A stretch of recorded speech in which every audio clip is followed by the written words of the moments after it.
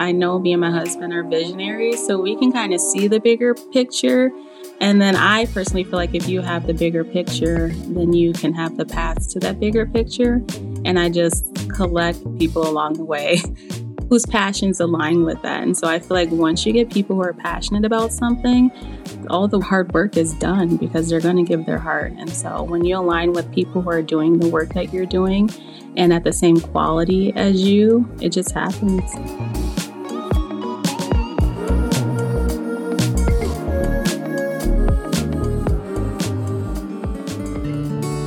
Hello, I'm Paul Munier, the Executive Director of the Youth Intervention Programs Association, and I'm a youth worker at heart.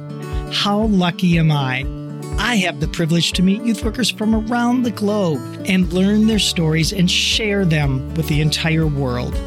I'm glad you're listening because together we'll learn how their life experiences shape their youth work.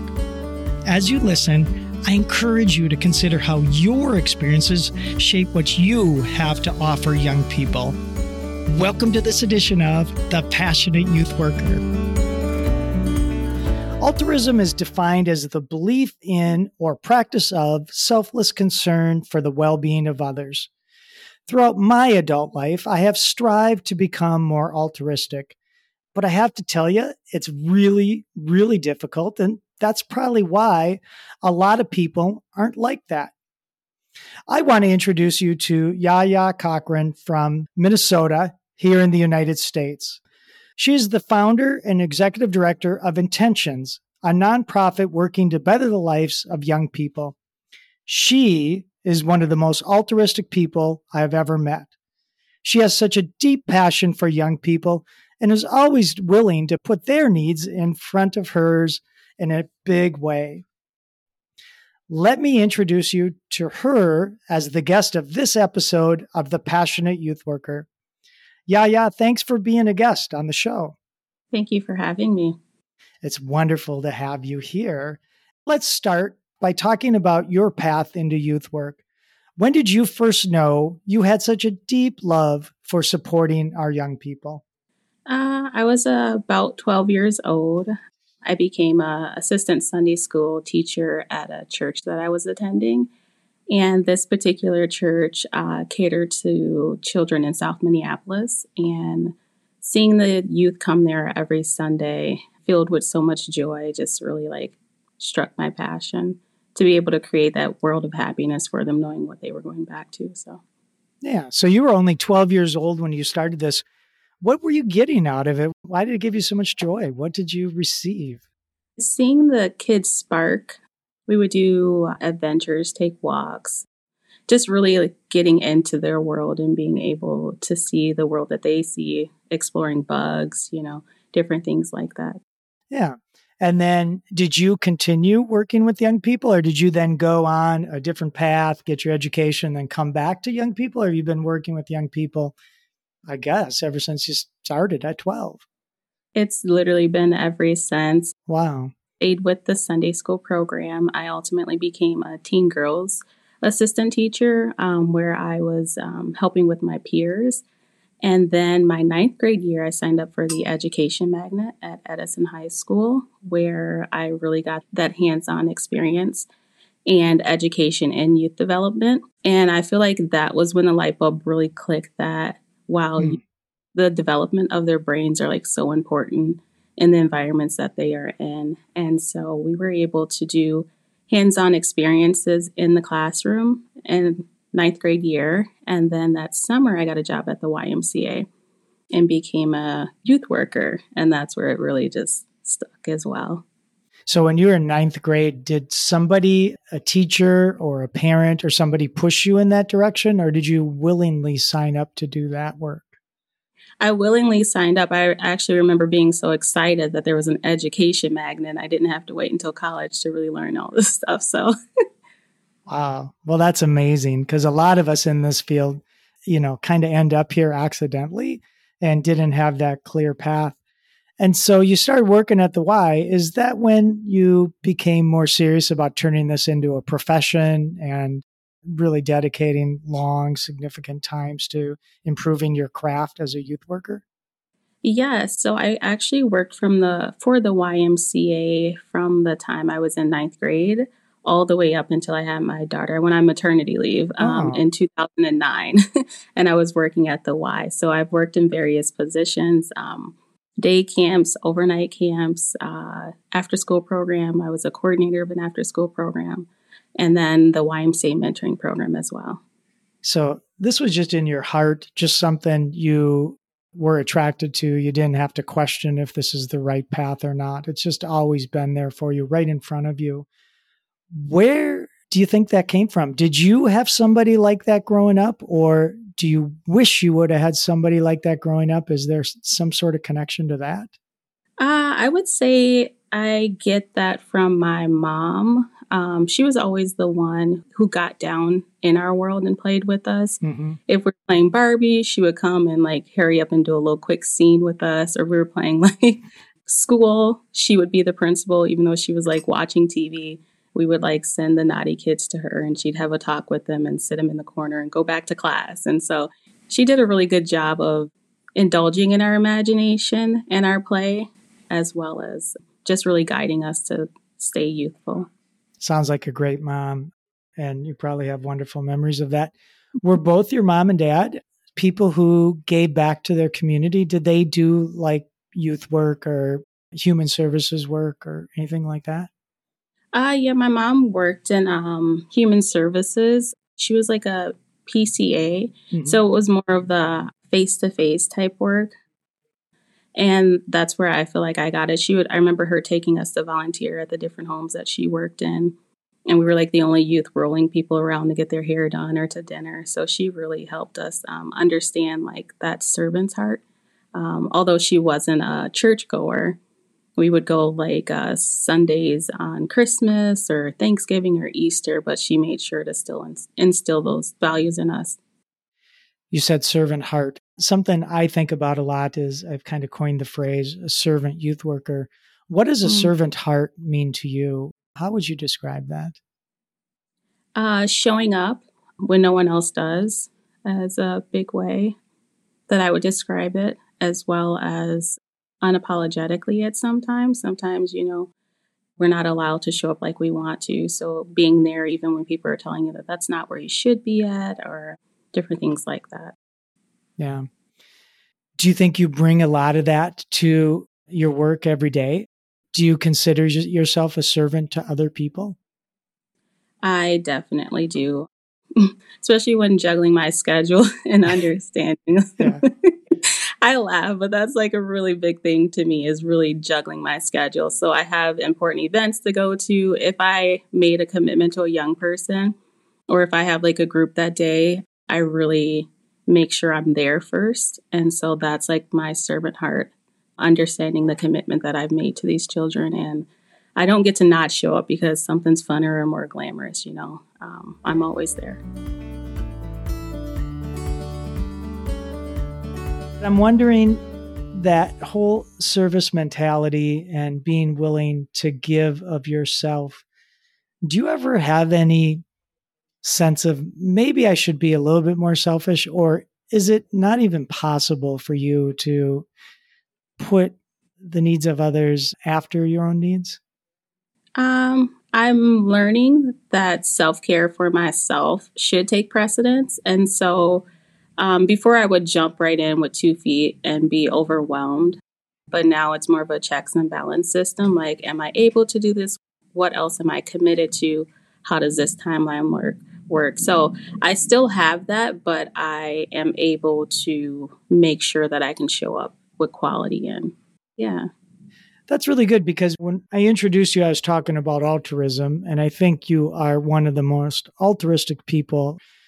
But you can't do that without a service mentality, right? I mean, you can't say, I really care about something and I'm willing to give of myself to get it done without sacrificing your own needs.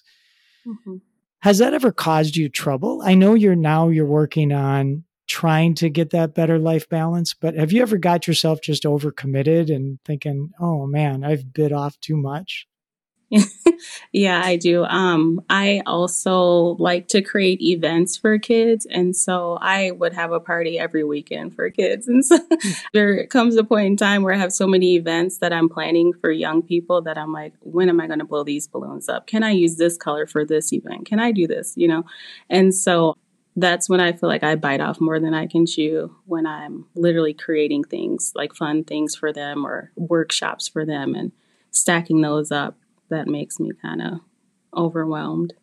Okay, here's the tough question I'm going to ask you is where does that come from? Is that a value you think was instilled in you? Is it a spiritual thing? Or is it just that you just care so deeply for young people that you're willing to do all that? I care deeply for young people. The community that we're in is Brooklyn Center, and we're in the heart of Brooklyn Center, what I like to call the heart of Brooklyn Center, Mm-hmm. because the neighborhood around us is just filled with young people. We're half a block away from Brooklyn Center High School, and then we're half a block away from where the Dante Wright protest happened at.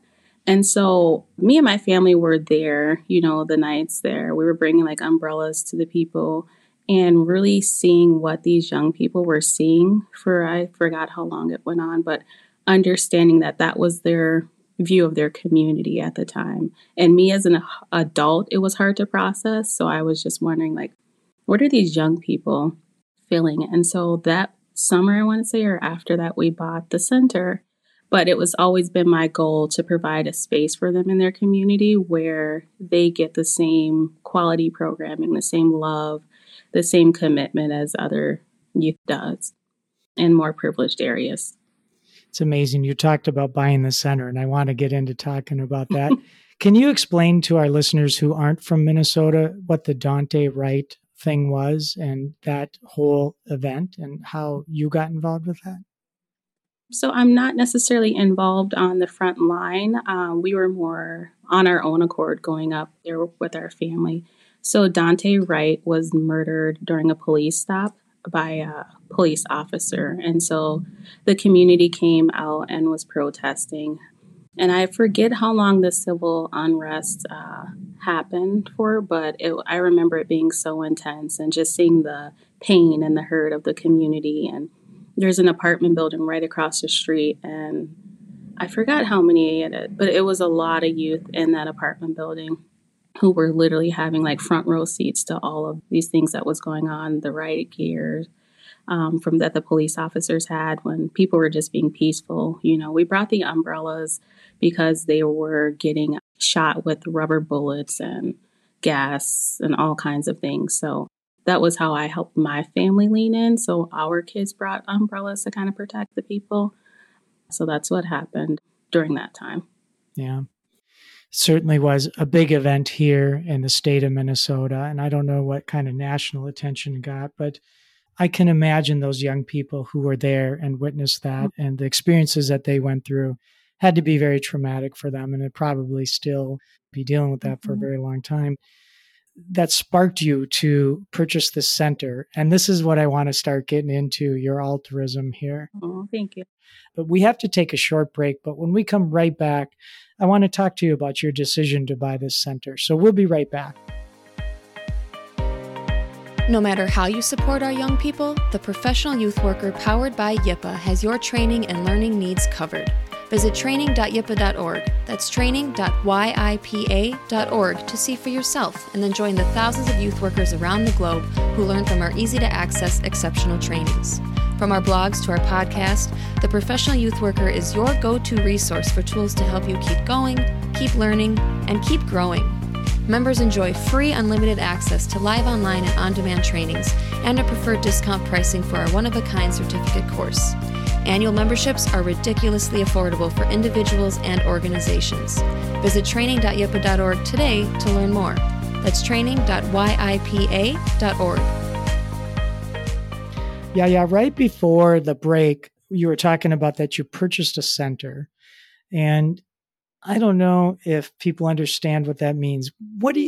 This event with Dante Rice got you to be motivated enough to purchase a center. Tell us about that decision and what is this center that you bought? So the center We purchased it from Brooklyn Center School District. It was kind of just sitting idle for a while.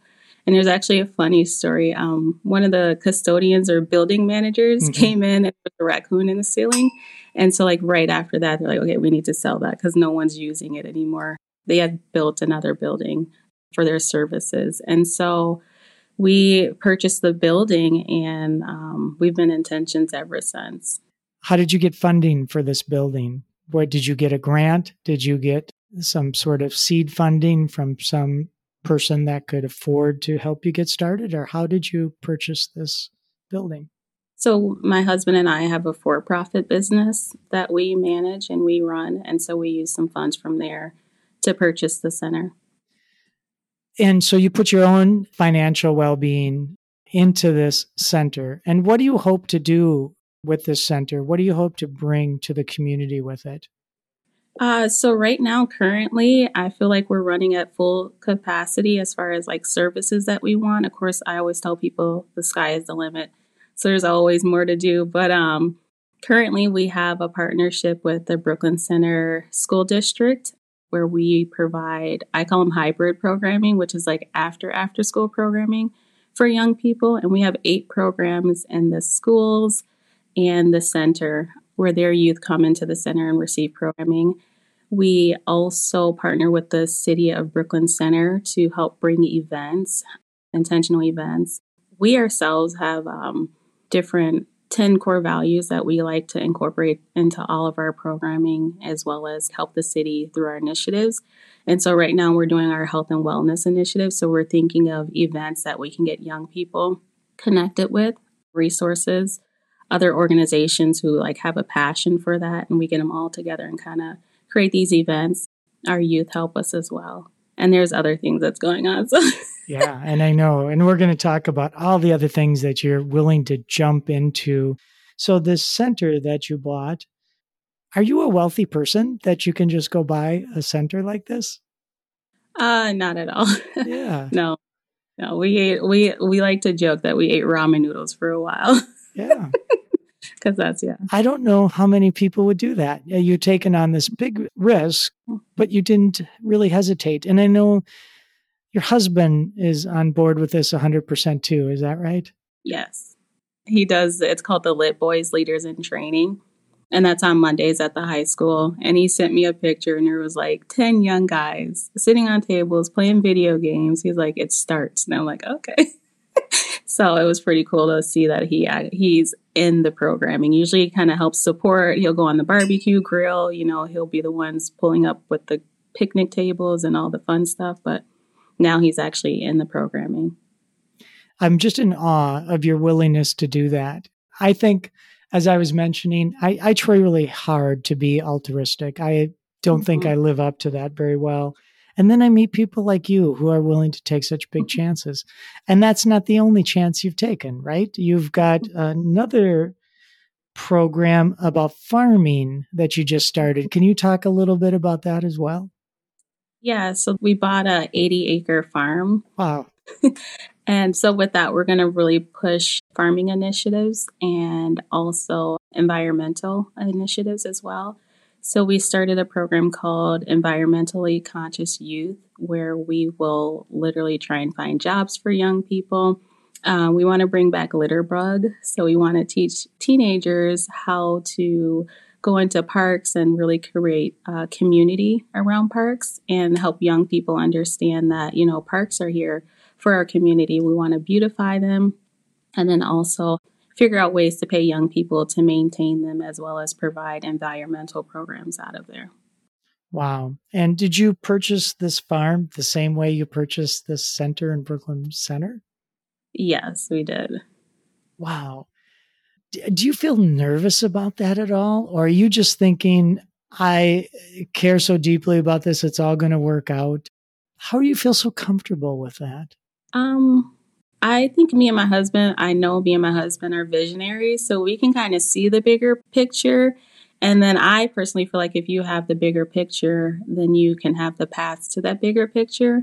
And I just I call them collecting people. They call it collecting people along the way whose passions align with that. And so I feel like once you get people who are passionate about something, all the hard work is done because they're going to give their heart. And so when you align with like people who are doing the work that you're doing and at the same quality as you, it just happens. And I know when we were getting to know each other, you talked about when you were at the Y, you kind of always wanted to have your own Y. You kind of wanted to start something. Is this where you're trying to go with it? Did you want to establish something that's a mainstay in your communities that will be ongoing and supportive of young people? Is this like a legacy you want to leave, or? It definitely is a legacy. I always say intentions is small. I don't know if I'll ever want to be on the YMCA's level. I am very comfortable and loving grassroots. So we have a lot of opportunities to do grant work and, like from the city and on a federal level. I'm not there yet. And so I really want to maintain that small and personal experience that I'm able to have with intentions without having, like the not necessarily big brother, looking over you. But with that, I've always said I wanted the same quality of programming, the same quality of youth work, the same quality of services as the YMCA. So even though we're small and we're grassroots and we like are surviving on our own, I really want to have those same qualities that the YMCA has and allow the children of this community to experience that YMCA quality right here in their own backyard. Your heart is so big. Do you get people to follow you? I mean, they must see this in you and go, how can I help? I want to be involved. I mean, do you find that it's, I don't want to say simple or easy, but are you able to recruit people into your vision and help them come along and get closer to achieving that? Yeah. So I have a sisterhood of, I think we're at 209 Black American women who we create a space for them to heal, grow, learn. One of the core values that we have is also serve. And so a lot of those ladies lean into intentions when we're doing like the volunteer and the service learning projects, as well as if they're passionate about environmental issues, then they can lean in. And now we have a committee that's going to plan all of these great events with the young people. And so a lot of the women who are in our programs, we run off of volunteer power. And so they volunteer their time. My goal is to always get them paid, at least a paid volunteer position. But if nothing else, I know they will be there if the money is not there. And so, yeah, I think it's easy because I have a big pool to pull from. And I appreciate your words, like you saying that I am altruistic and, kind. I know they see that as well. And so it's when you come off like that and people are able to like check your spirit and soul, it's easy for them to follow you when they know that they're in good hands and they're doing fun stuff with young people. So yeah, everybody wins in that scenario, including the young people, right? And yeah, I could tell almost right away when I met you that there's something special about your heart and something special about your soul.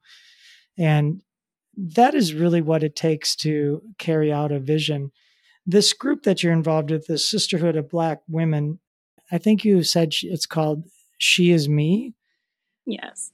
Are they all like you, or do you stand out even? Are you the only one that's doing all these like freakishly good things, or is everybody kind of at that level?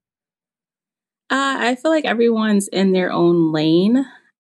My goal is to have everybody following their dream, is to have everybody living according to their passions.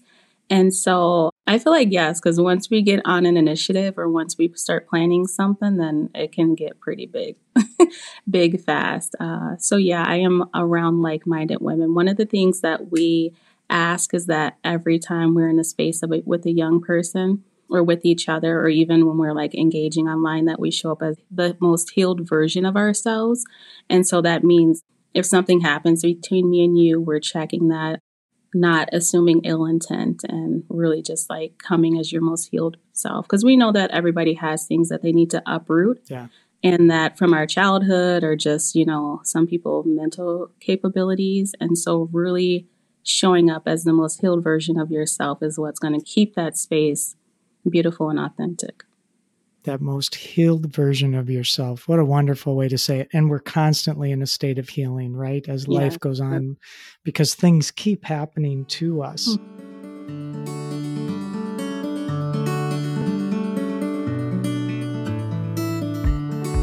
quick question. Do you pull a salary out of what you do? Are you getting paid from the nonprofit organization you started or from the center or from this farm? Have you been able to recoup any of that money? No. I think that's just my heart again. It is just amazing. It's like, can you at least put it in the 401k? I'm like, no, that's okay. Yeah. But I don't get a salary with the grant that the partnership that we have with the school.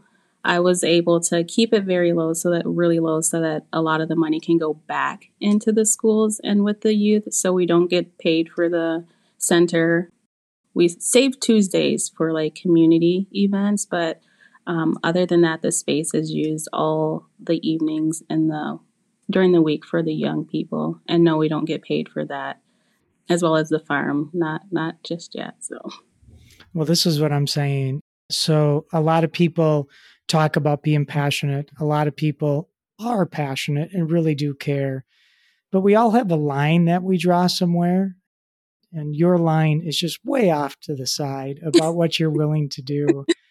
And I can't begin to tell you how great it has been to get to know you, that I am grateful for getting to know you and learn about the work you're doing, because the world needs more people like you. And I can't imagine how this place would be so much better if everybody had the heart and the spirit that you do, the kindness, the love, and the compassion that you show for others is really just stands out. It really stands out as something very different. So thank you for all you're doing. And I wish you nothing but the very best. And I'm pretty sure you're going to fulfill that mission because your heart is leading this whole thing. And if your heart is in it, nothing will stop you. So thank you for being a guest on the show too. Thank you for creating this space for people. You bet. I appreciate it. I was very inspired by the previous podcast that I seen. I'm like, oh my goodness, there's people in the world doing great work. So, and being able to be heard as well. Mm-hmm. And before we go, I'd like to ask you, what words of wisdom or inspiration would you like to leave with the listeners? I would say for adults and even young adults, if you work in child development or even in your family, try to create a world where children are able to show up as their most authentic selves. One of the things that I do is I make sure I affirm all children that are in my presence and people as well, but really create an environment where children know that they are protected, supported, and then also have the world at their fingertips through things that we can create for them.